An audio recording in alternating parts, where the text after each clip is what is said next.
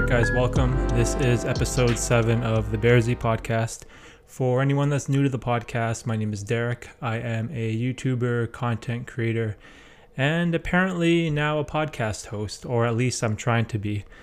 Now, quick disclaimer, today's podcast is going to be just for fun, nothing about self-improvement or life or YouTube. I just wanted to do a podcast strictly about the NBA and fantasy basketball, mainly because I am still brand new to podcasting. I'm still learning how to do this whole thing, and I figured it would be a good idea to record one episode about something that I enjoy, so I get used to this whole talking to the camera by myself and having a podcast by myself, as today we won't be having any guests on. So yeah, quick disclaimer, it's all fantasy basketball in today's episode.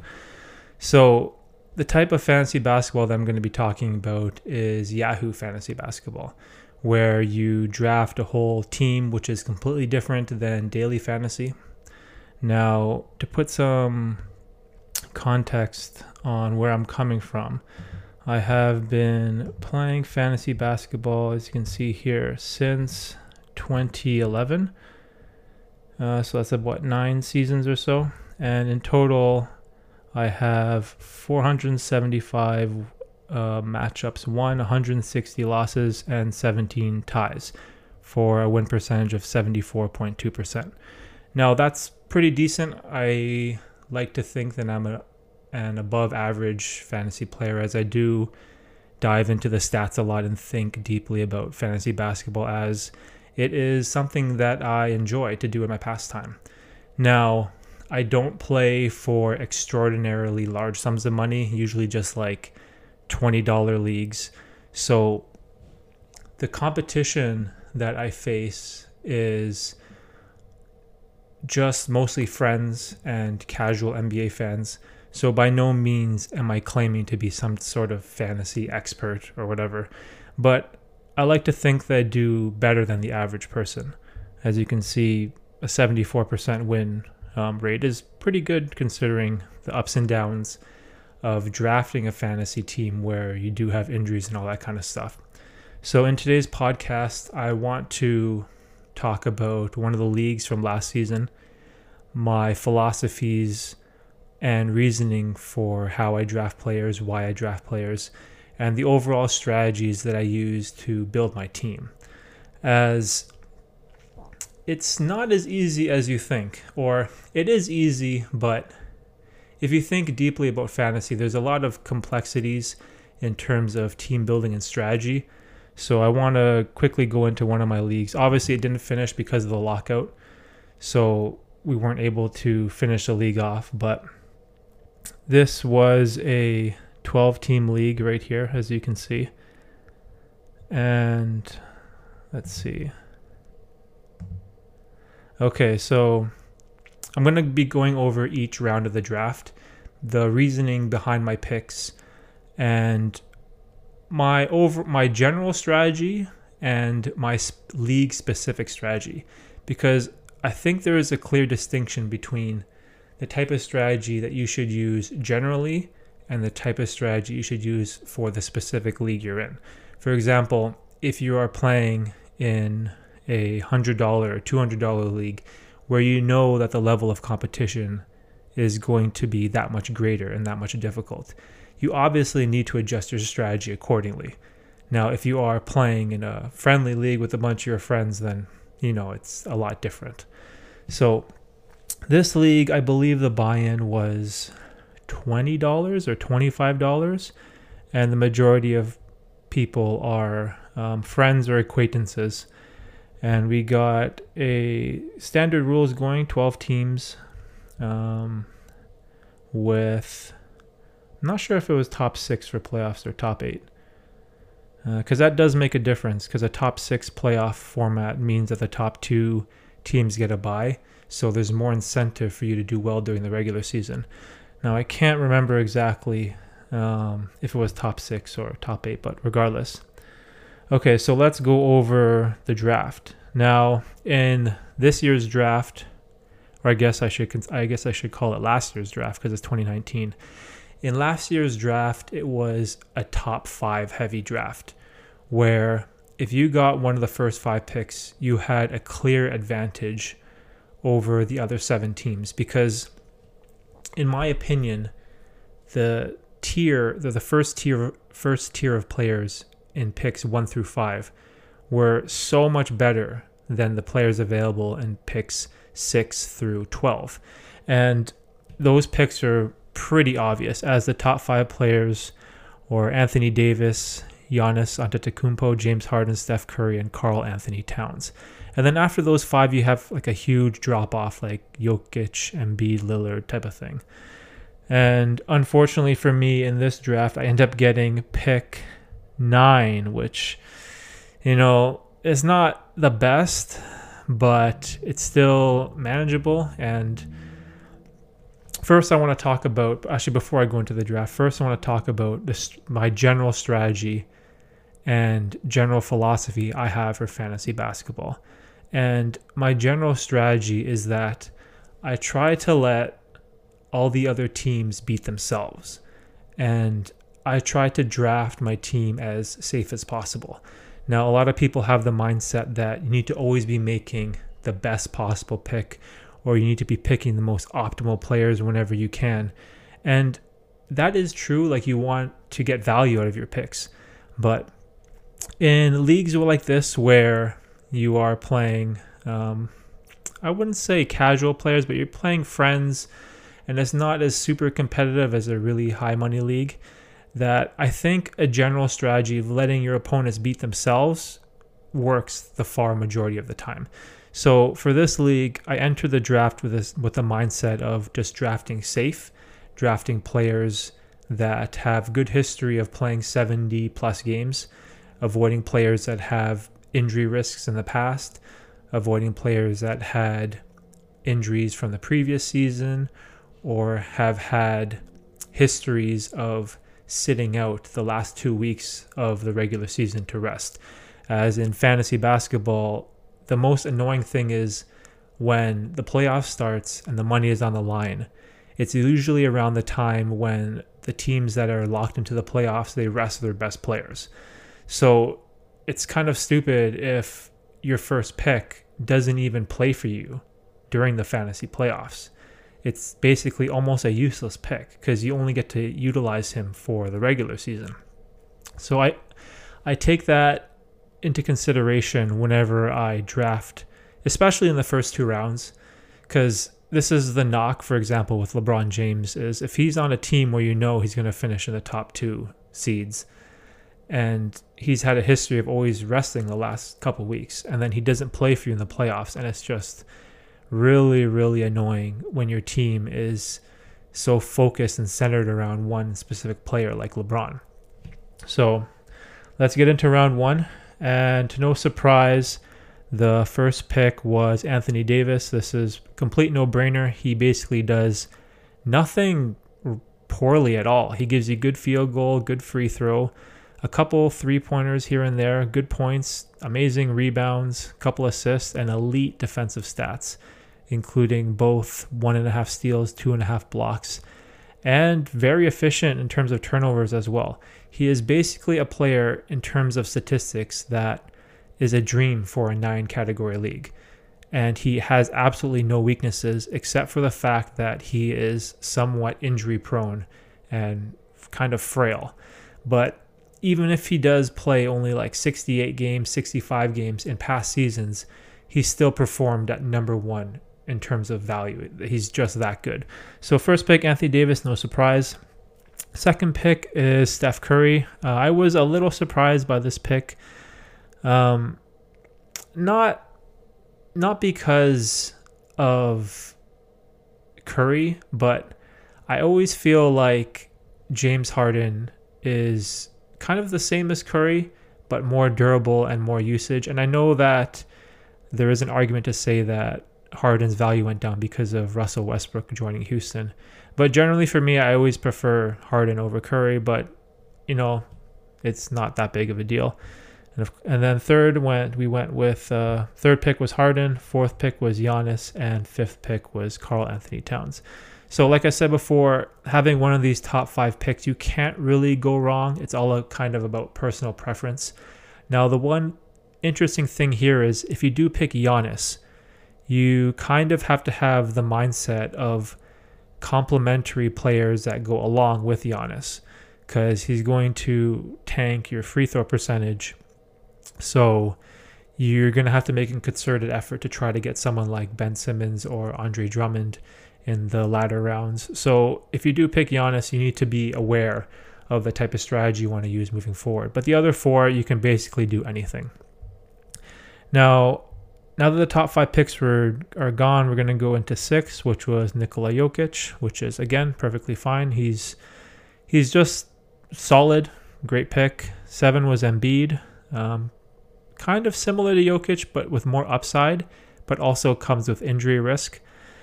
And now when we got to 8, this was where the person in front of me, I was really hoping that they would draft Beal, LeBron, or Kyrie, because Damian Lillard is one of my favorite fantasy picks in terms of basically durability, consistency, and health.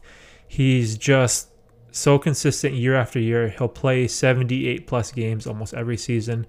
He's great at almost all categories, and he's just a type of player that fits my let your opponents beat themselves strategy perfectly. He's just a really, really safe pick, and that's exactly what I want for in the first round.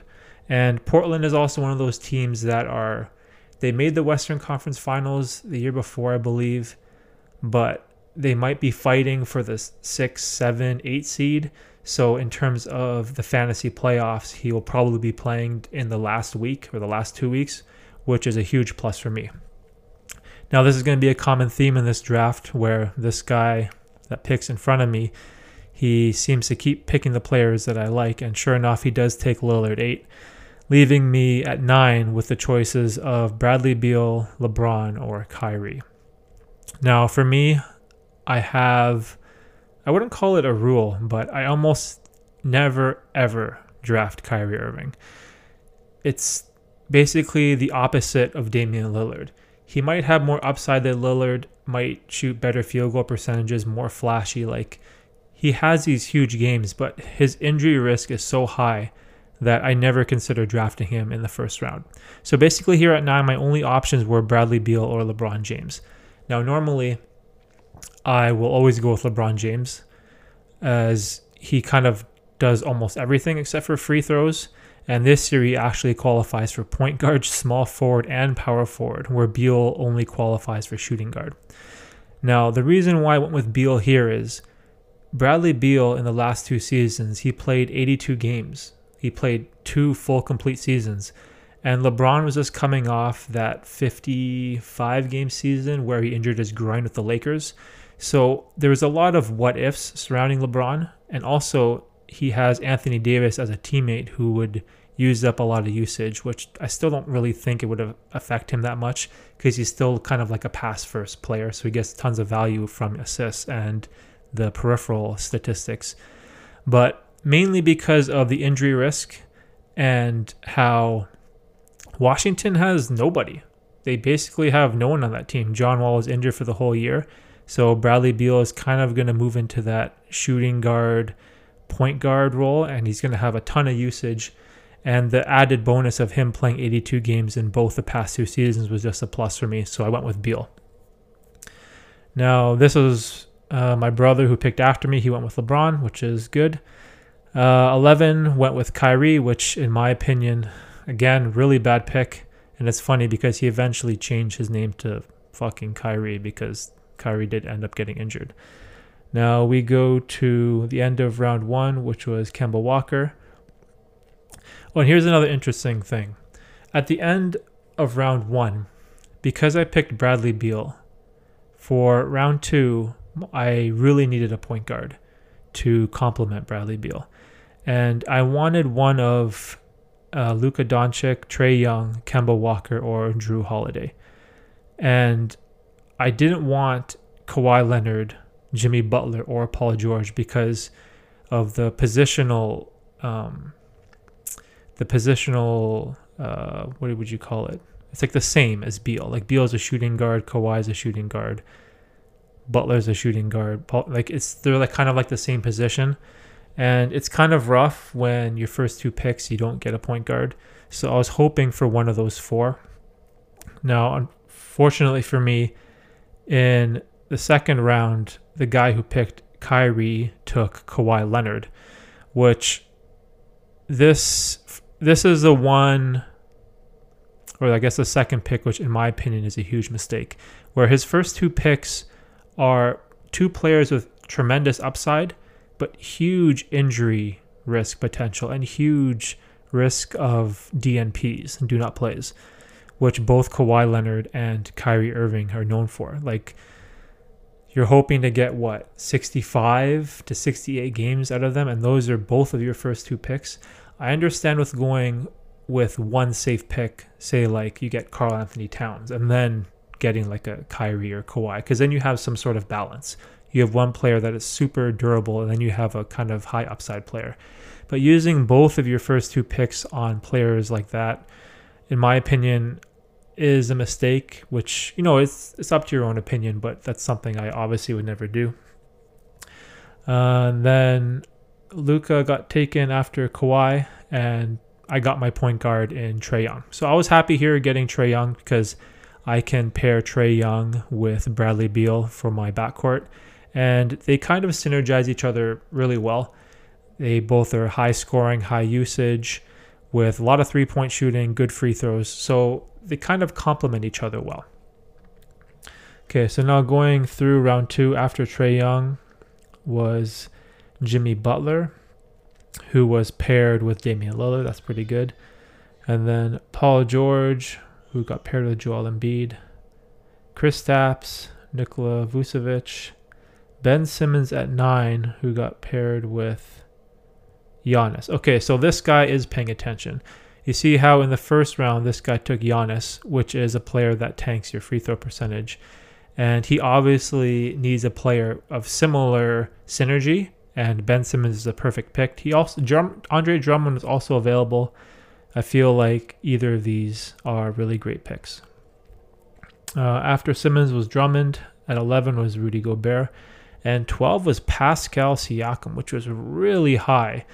Now, this was really interesting because Kawhi Leonard had just left Toronto, so everyone knew that Pascal was going to be the best player on the Toronto Raptors, and he was going to have high usage. Now, at the time, I felt like this was way too high for Pascal as a second round pick, but in hindsight, Pascal ended up being really good for the Raptors, and he had a breakout season. So this pick worked out really good for this guy. Okay, so now moving into round 3, I have my point guard, I have my shooting guard.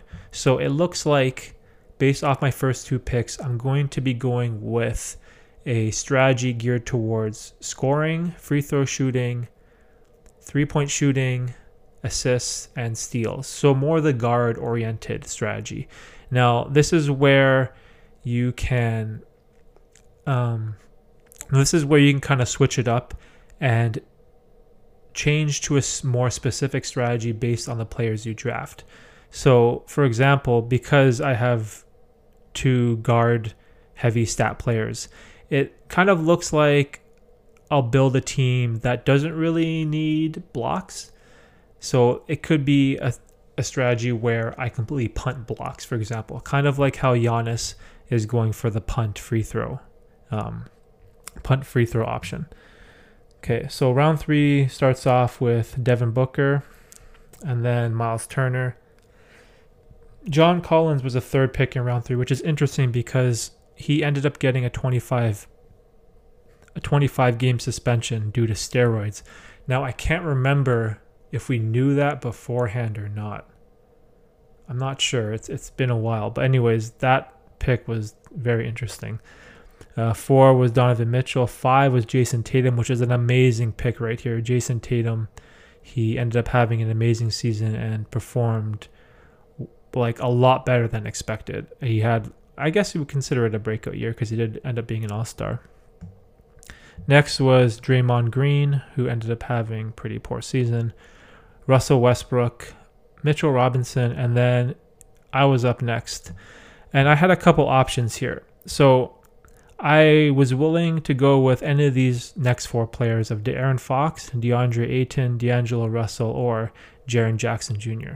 Now, in terms of fantasy, I really like JJJ because he's kind of one of those players. He's a big that gets you threes, but he also gets you steals and blocks, kind of like a AD Anthony Davis light, and he has really high upside because he's young. But like I said before, it looks like I was going to build a team based on point guards or more shooting dominant players. So I kind of decided to pass on JJJ. And for somewhat of the same reason, I passed on Ayton, even though Ayton's not as big on defensive stats. But my decision here was between De'Aaron Fox and D'Angelo Russell. Now, the thing I like about Russell is he does qualify for both point guard and shooting guard. But for me, De'Aaron Fox has just so much upside. And he's one of those players that he could easily have a breakout season, kind of like Pascal Siakam. And he's also on a team that's really poor in Sacramento, where he's going to have the ball all the time. So you're going to have all the usage. So I went with De'Aaron Fox to pair him with Trae Young and Bradley Beal. So after Fox, the last picks of the third round were Ayton, Russell, and Jaren Jackson. Okay, so now we enter into the fourth round. So now in the fourth round, I'm feeling pretty confident. I have my three backcourt players. I have 2 point guards and 1 shooting guard. So now in the fourth round, I definitely need a center. Now I'm looking for a center that I don't really need blocks. So it doesn't have to be a big man that blocks. It can be anything.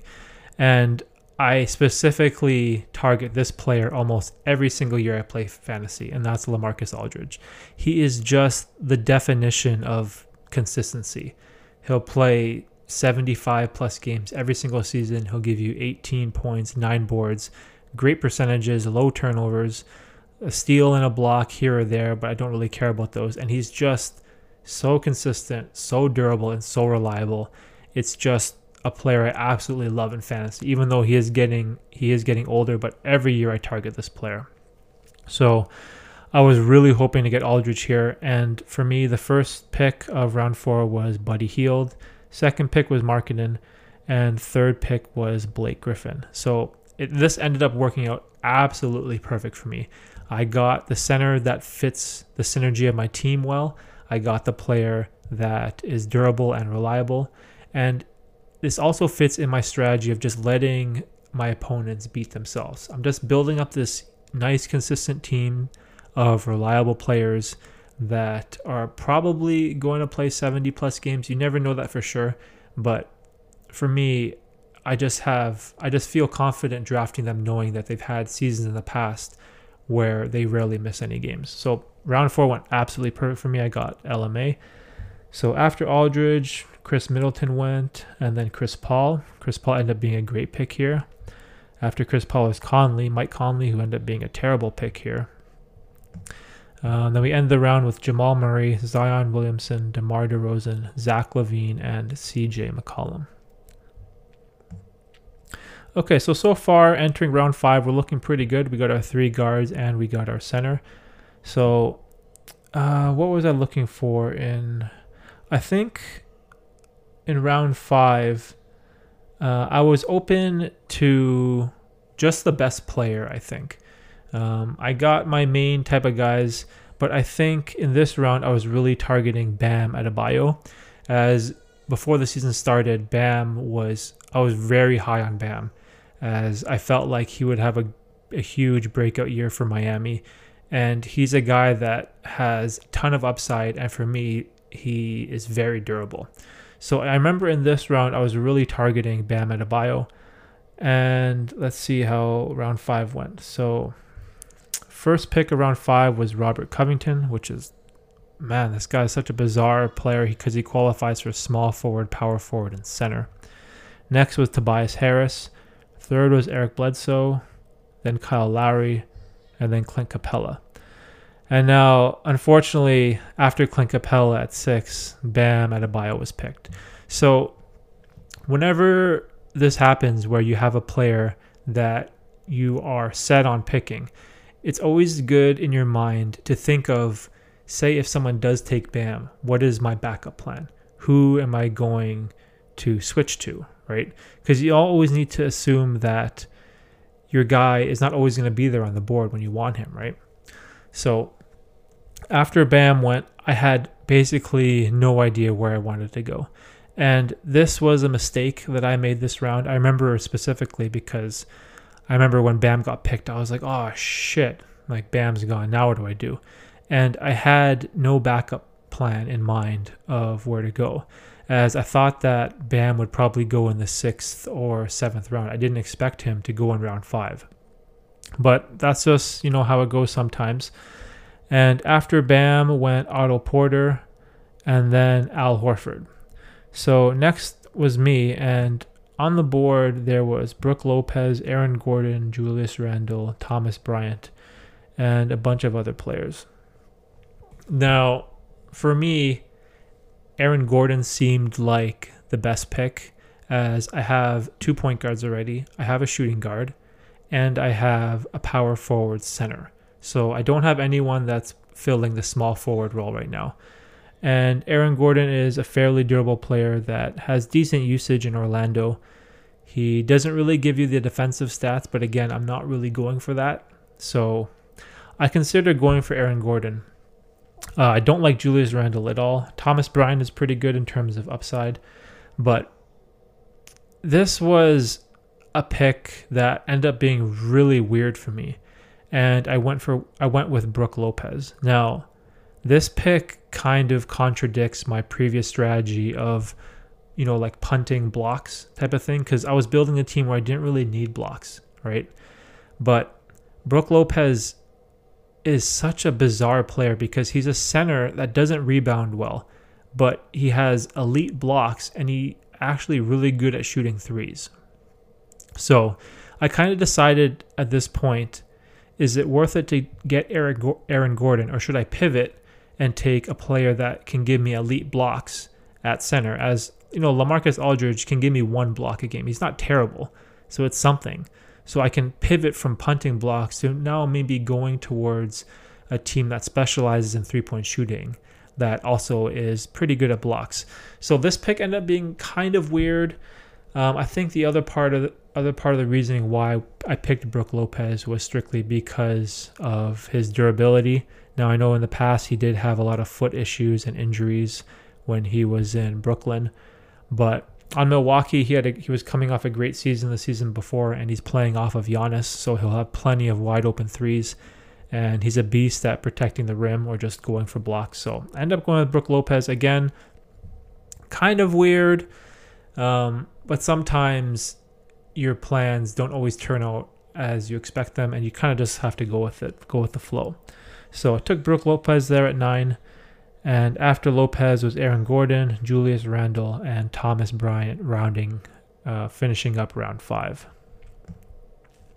Okay, so now going into round 6, we have 2 point guards, 1 shooting guard, and 2 centers, which one of them qualifies for power forward. Now, we still don't have anyone that qualifies for small forward. So in round 6, I definitely wanted to get a player that was eligible for that small forward positioning. Now, first pick of round 6 was Ja Morant, which is a really nice pick. He ended up being really good. Second pick was Kevin Love, which I absolutely dislike. I never like picking Kevin Love. He's another player that is always injured, never reliable, and it's just, I don't know, he's just rough. Third was Marvin Bagley. And fourth, I had a decision here. Now, my main decisions that I was mulling over was Shai Gilgeous-Alexander, Josh Richardson, RJ Barrett, or Kelly Oubre. Now, I had a lot of flexibility here, and obviously the worst pick of those 4 would be RJ Barrett, as he is a rookie, so I had little to no interest there. I had basically none. I was really high on Shai Gilgeous, as he was just traded from the Clippers to OKC, and he would be in a position where he'd have pretty big usage as OKC gutted their whole team. Josh Richardson is probably more reliable, which fits in my strategy of just, picking the steady pick. But he also got moved to Philadelphia, which he'll probably have low usage due to Embiid and Simmons and Tobias Harris. So I don't know. So Josh Richardson, the usage was down, so it looked kind of rough. Now Kelly Oubre is interesting because he's on Phoenix, a team that's notoriously bad, and he would probably get starter minutes at small forward. And Kelly Oubre is surprisingly a really good fantasy player. He has sneaky good defensive stats. He gets these random outbursts of threes. So right here, I was really torn between Shai Gilgeous-Alexander and Kelly Oubre. Now, the one nice thing about Shai Gilgeous-Alexander is he qualifies for point guard, shooting guard, and small forward, which is really nice. Whenever I am torn between two players where they're almost identical, I could basically flip a coin and go with either one of them.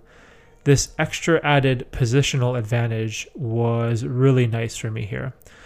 So I ended up going with Shai Gilgeous-Alexander to round out my pick for round 6. So after SGA was Josh Richardson, then Derek Favors, and then Murray, Brogdon, Barrett, Oubre, Gallinari, and Victor Oladipo. And I think Victor Oladipo here, he was injured before the season started.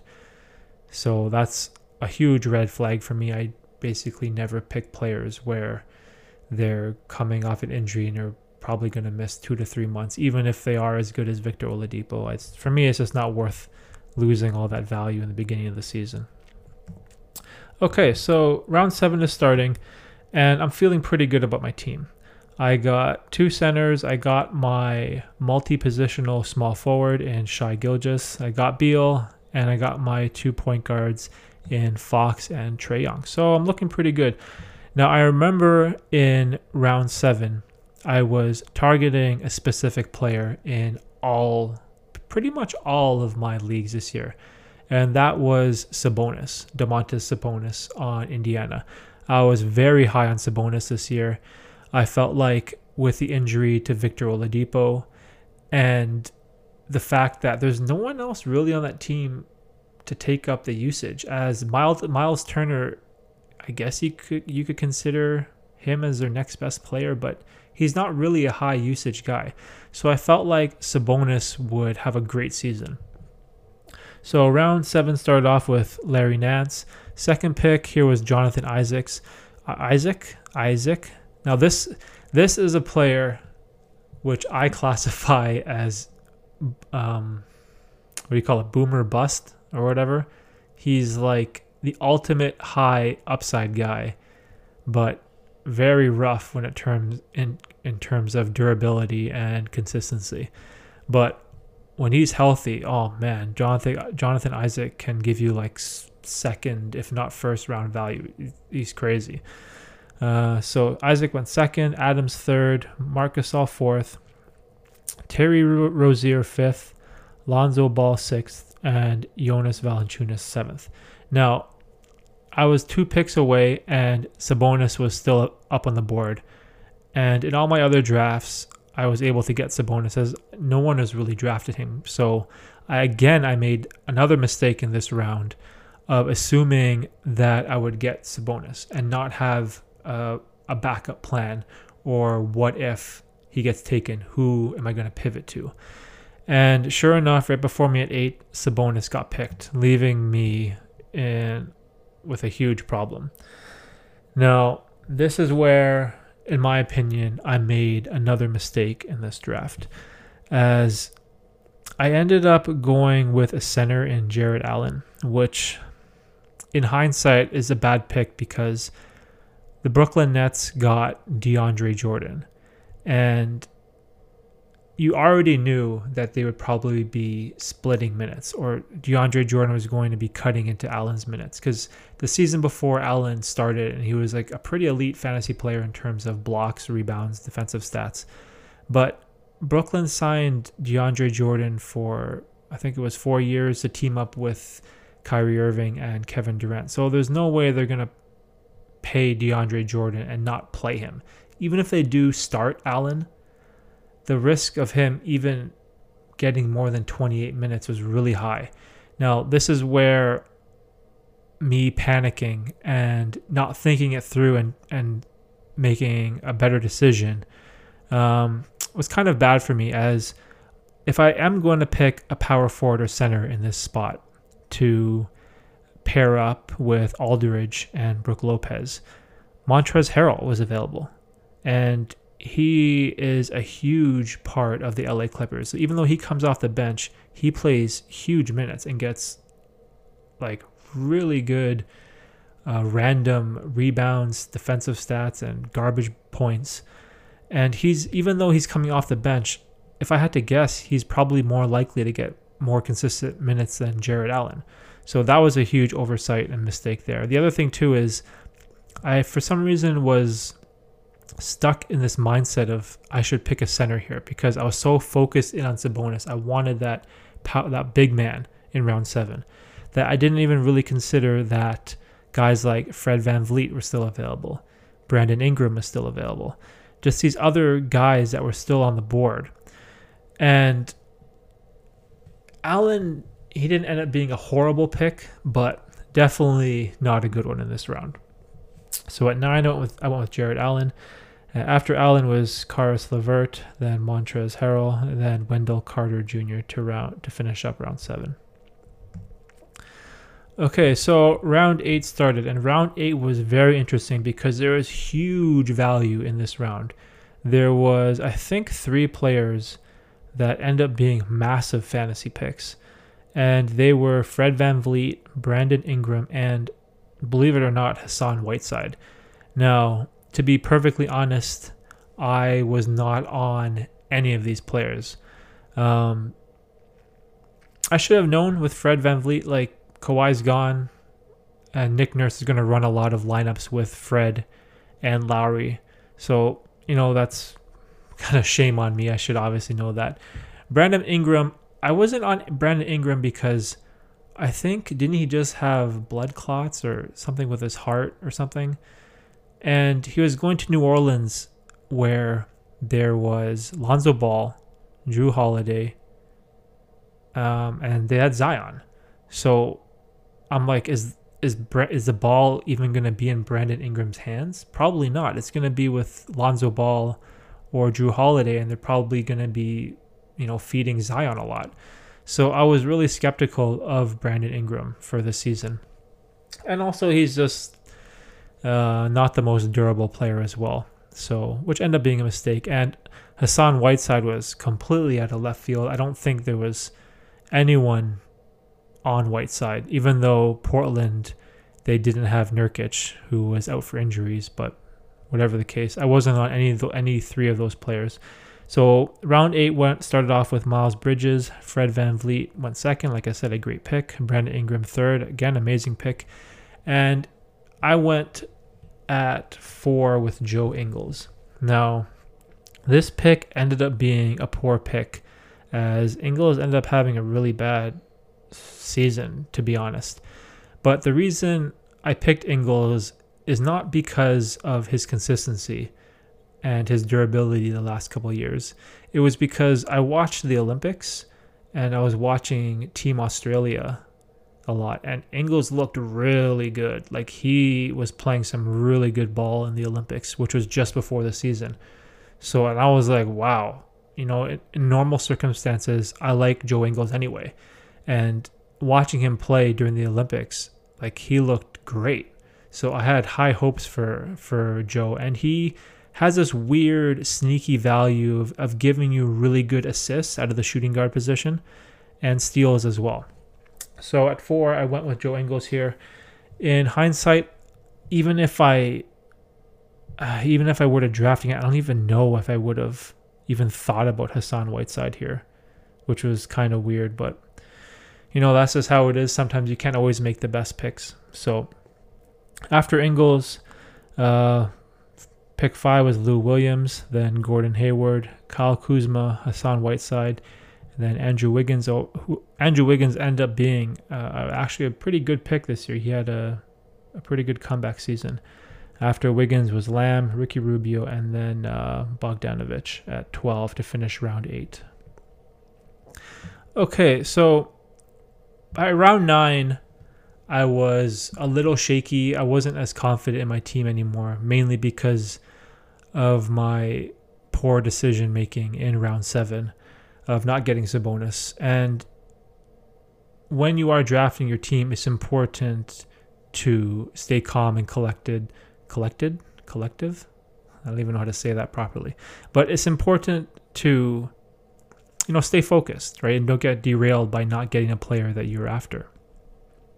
Now, I remember round 9 specifically because I was talking to my brother, and around round 9 or 10 in my other leagues, I was really high on Serge Ibaka, mainly because I know how Nick Nurse likes to run Serge at the 5 a lot, and Marc Gasol is getting kind of old. So I felt like for the Raptors, Serge was going to have a great year. And I also had that seed of doubt in my mind about Jared Allen, where even though I picked him, I still wasn't confident on the pick. And so I kind of wanted to make up for that. So going into round 9, I had my hopes set on Serge Ibaka, which is fine. But again, I made the same mistake of not thinking of a backup plan in case Serge got picked. So round 9 started off with Bridges, then Redick at 2, Teague at 3, Canner at 4, Eric Gordon at 5, Gary Harris at 6, Dwayne Dedman at 7. And then right before I picked, again, it happens to me, Serge Ibaka at 8. So the guy in front of me took my guy again, and I was in this state where I was panicking and I had no idea what to do. I think, in my opinion, this was probably my worst pick because I ended up going with Terrence Ross at 9. And Terrence Ross is a guy we all know exactly what he does. He'll score 14 points, he'll get 2 rebounds, 2 assists, and maybe a steal, and nothing. He doesn't do anything else. And that's all he does. He might have these random outbursts where he'll have a 30-point game here and there, but then he'll follow that 30-point game up with a 3-point game or a 6-point game right after. And this was a really poor pick, which I call it a panic pick, I think, because I didn't really know who else to go after. I didn't have anyone targeted as a backup plan in my mind, so I ended up going with Terrence Ross to fit out my shooting guard and small forward. So after Ross was Satoransky, Batum, and Brandon Clark to finish round 9. Okay, round 10. Now, this is around the time when the draft gets kind of thin. And especially in a 12-team league, you're getting stuck with a lot of players that are pretty garbage. And I think this is where a lot of people try to gamble and they'll search for high upside players, which is, a fine strategy. But what I usually like to do around round 10 or 11 is go for a player that doesn't have as much high upside, but has upside in minutes, if that makes any sense. So I usually look for players that have a chance to get a bigger role later down in the season. So round 10 started off with Bogdanovic at 1, Warren at 2, Zach Collins at 3. And I was up next and I went with Derek White. Now, I went with Derek White mainly because he has really good fantasy upside when he does get minutes on San Antonio. He's like a sneaky point guard player who, oddly enough, gets steals and blocks. Now, the only problem with this pick is him getting minutes. And I can't remember exactly why I would pick him over someone like Marcus Smart, who you know is going to get guaranteed minutes, who you know exactly is going to give you elite defensive stats. But I ended up going with Derek White here, mostly because of that weird upside that he has. And he's also generally fairly durable. Now, this ended up being a big mistake because there was a huge value pick in round 10, which was Jaylen Brown of Boston. And Marcus Smart also ended up being a great pick. But in round 10, Jaylen Brown was like the ultimate pick here. He ended up having, I guess you would consider it a breakout year. He ended up being really good for the Celtics. So I'll finish up round 10 with drafting White. After White was Harris, Smart, JaVale McGee, Paul Millsap, Colin Sexton, Jaylen Brown, DeAndre Jordan, and Thaddeus Young.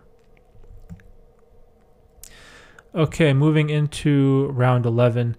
Around this time, kind of looking for the same type of strategy. I'm looking for someone that has upside in minutes, that has a potential to play a good amount of minutes, even if they don't have like the really high upside in terms of other stats. Now, round 11 starts off with Patrick Beverley, Justice Winslow, Harrison Barnes.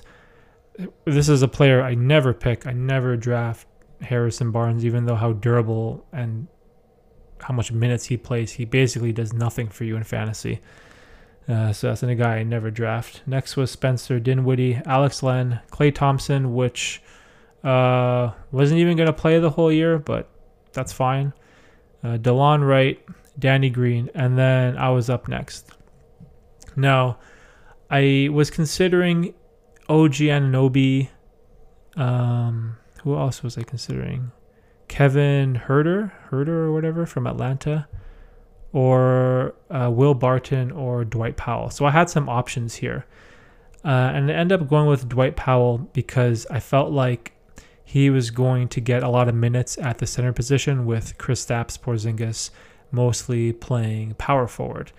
And even though Dwight Powell isn't like a huge upside guy at center for stuff like, like getting blocks and defensive stats, but I felt like he had really good potential for his efficiency in terms of field goal percentage and some of his other stats, and just the minutes and opportunity that he was going to get on Dallas. So I went with Powell. After Powell were a couple great picks in Rui Hashimura and OG Anunoby for the Raptors, and Tyler Hero was the last pick for round 11. Okay, so starting round 12.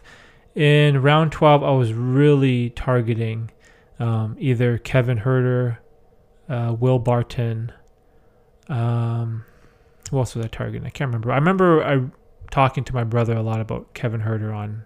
Am I even saying his name right? Huerter? Huerter? I don't even know. But anyways, whatever. That's further from the point. Now, round 12 started off with Dario Saric, Will Barton, Kevin Huerter, who again gets picked right before me. And here you're kind of in this, you're kind of in a crapshoot when you get to round 12. There's so much uncertainty with the players here. I guess the most safe pick probably would have been Evan Fournier, as he's a starting shooting guard for Orlando. But I ended up going with Taurean Prince, as I think Brooklyn had no one to play small forward, and Prince was probably going to get heavy minutes, even though he's a really inefficient player. But Kevin Durant obviously was injured, and it seemed like they didn't really have anyone else really to play the three spot. So I went with Taurean Prince. So after Prince was Willie Cauley-Stein, then Derrick Rose, Rudy Gay, Goran Dragic, Evan Fournier, Olynyk, Tucker, and Bertans. Now, Tucker is a player just like Robert Covington. So bizarre. He qualifies for small forward, power forward, and center. Like, PJ Tucker is 6'6", and he qualifies for center. Like, I don't know, man. That's so strange. Davis Bertans is another really funny pick, because I think there ends up being a stretch where Bertans goes crazy and he hits like an unbelievable amount of threes. And I remember this guy, he ended up dominating in the beginning of the season, or somewhere in the beginning to middle, mostly because of how hot Bertans was from downtown, which is, just crazy. So that's how round 12 ended.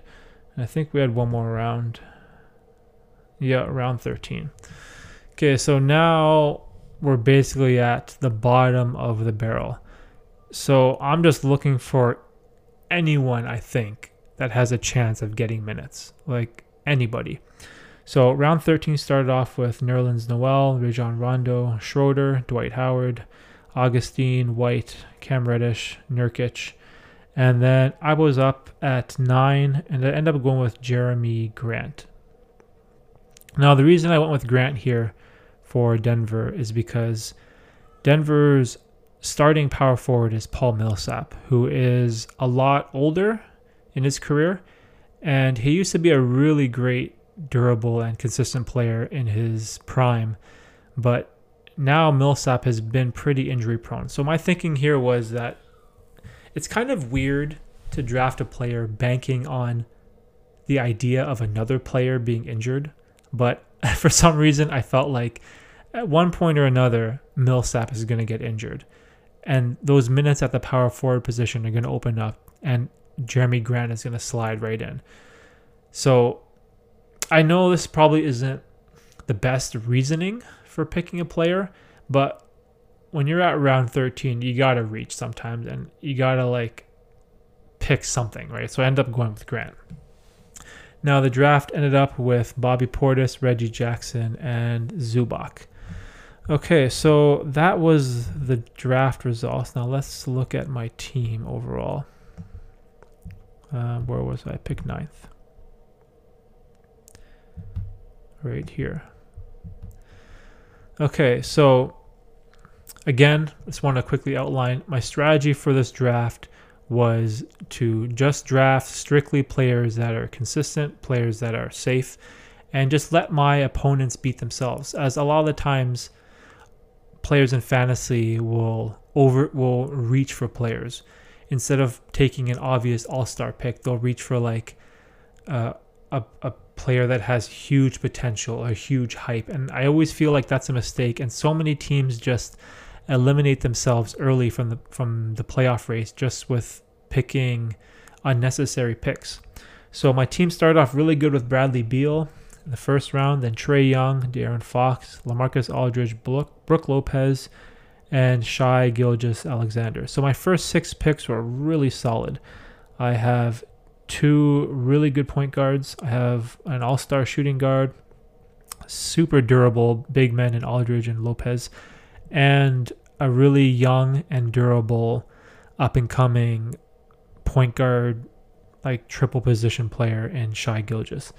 Now, the latter half of the draft, unfortunately, I made a huge amount of mistakes here. And some of these, at the time, can be avoided with proper preparation.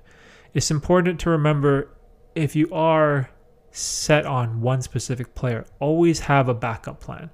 Just always have a backup plan for a secondary player that you can pivot to in case your main pick gets taken, because that's always going to happen. And like for me in this draft, probably like 3 or 4 times, I was targeting Damian Lillard and he got picked right before me. I was targeting Ibaka. I was targeting Sabonis. I was targeting Herter. And it just kind of worked out. Like the pick right before me just kept taking my guy, and it just kind of screwed me over. And I was left in this mindset of not knowing what to do and panicking. But I guess what I need to learn from this latter half of the draft is kind of have more foresight and think down the lines, as you're not going to always get the guy you're going after. And drafting players based off their performance in the Olympics doesn't work out either. So sorry, Joe Ingles. So the latter half of my draft was Jared Allen, Joe Ingles, Terrence Ross, Derek White, Dwight Powell, Taurean Prince, and Jeremy Grant. Okay, so after finishing up this draft, was it the first pick? I think it was the guy that had the first pick. He ended up getting Anthony Davis, Pascal Siakam, Devin Booker, McCollum, Covington, Bogdanovich. Like he had a really strong team in the beginning of the season, and so did a couple other guys too. Now, let's see the final results of the league and where we ended up. And this is how the regular season went. So I ended up in the first seed with 99 wins, 60 losses, and 3 ties. So if you want to look at my schedule, so I started off facing the guy with Anthony Davis who totally roasted me. So I started off 3-5, and then I won a close one, 5-4.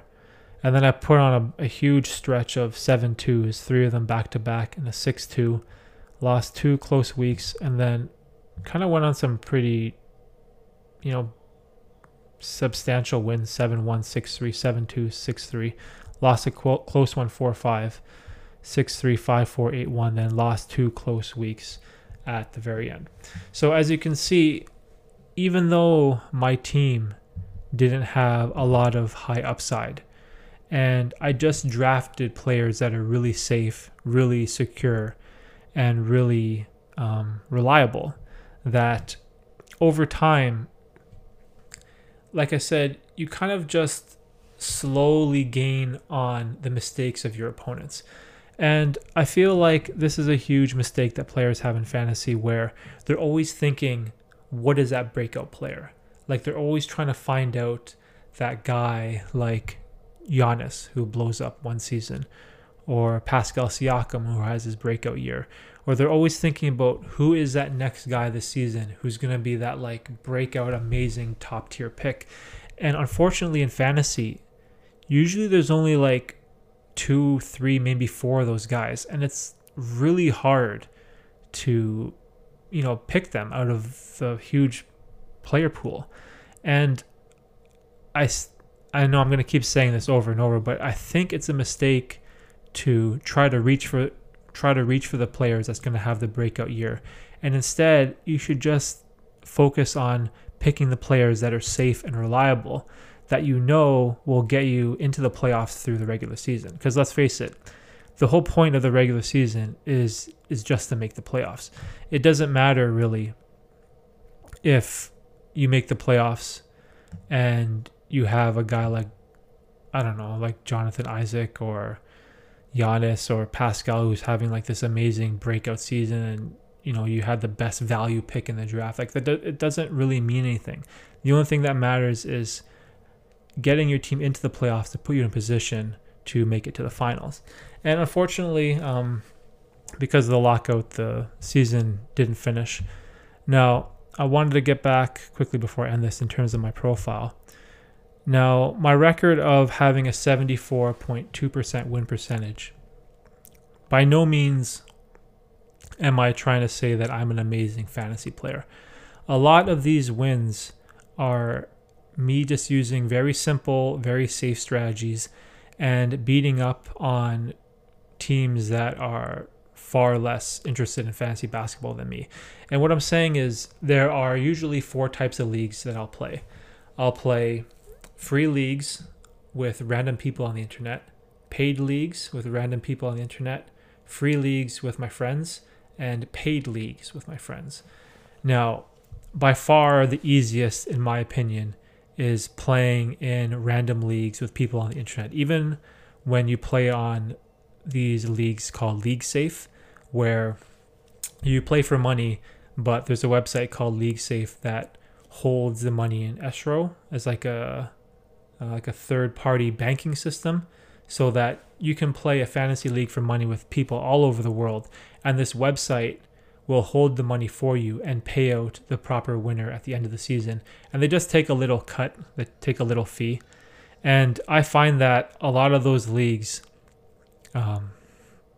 maybe 1/3 of the teams are like done like halfway through the season. Either they draft a player like Steph Curry that gets injured and they get discouraged and they just quit. So a lot of these wins that I get in fantasy are just building these simple, safe, reliable teams and just beating up on lesser players. That's basically all it is. And I always feel like most people are just overthinking when they're playing fantasy. Now, when you are playing with friends that are really good at fantasy, then it's a completely different story. I have a couple leagues where I get maybe 8 to 10 players, but they're super competitive. So in that league, I kind of have to switch my strategy, because a safe and easy strategy doesn't usually win in those leagues, because my opponents are really good and they're not going to beat themselves. And those are, the main leagues that I have with my friends. So yeah, so that's pretty much it. That's a breakdown of one of my fantasy basketball teams from last year, my general strategy, and some of the thought processes and things I think of going into the rounds for my picks. So I think that's pretty much it. I know this podcast is kind of weird, but I am still trying to get better at this. I know this podcast probably isn't good. We're only on episode 7, but trust me, it will get better. I am working on it. I am working on my speaking, my hosting, and just trying to converse with the guests that I have on interesting topics, as this is a foreign and new thing for me. So yeah, so that's pretty much it. I hope you guys enjoyed this weird podcast on fantasy basketball, and if you didn't, hopefully we'll have something good next week. So that's pretty much it, and peace. Thanks for watching.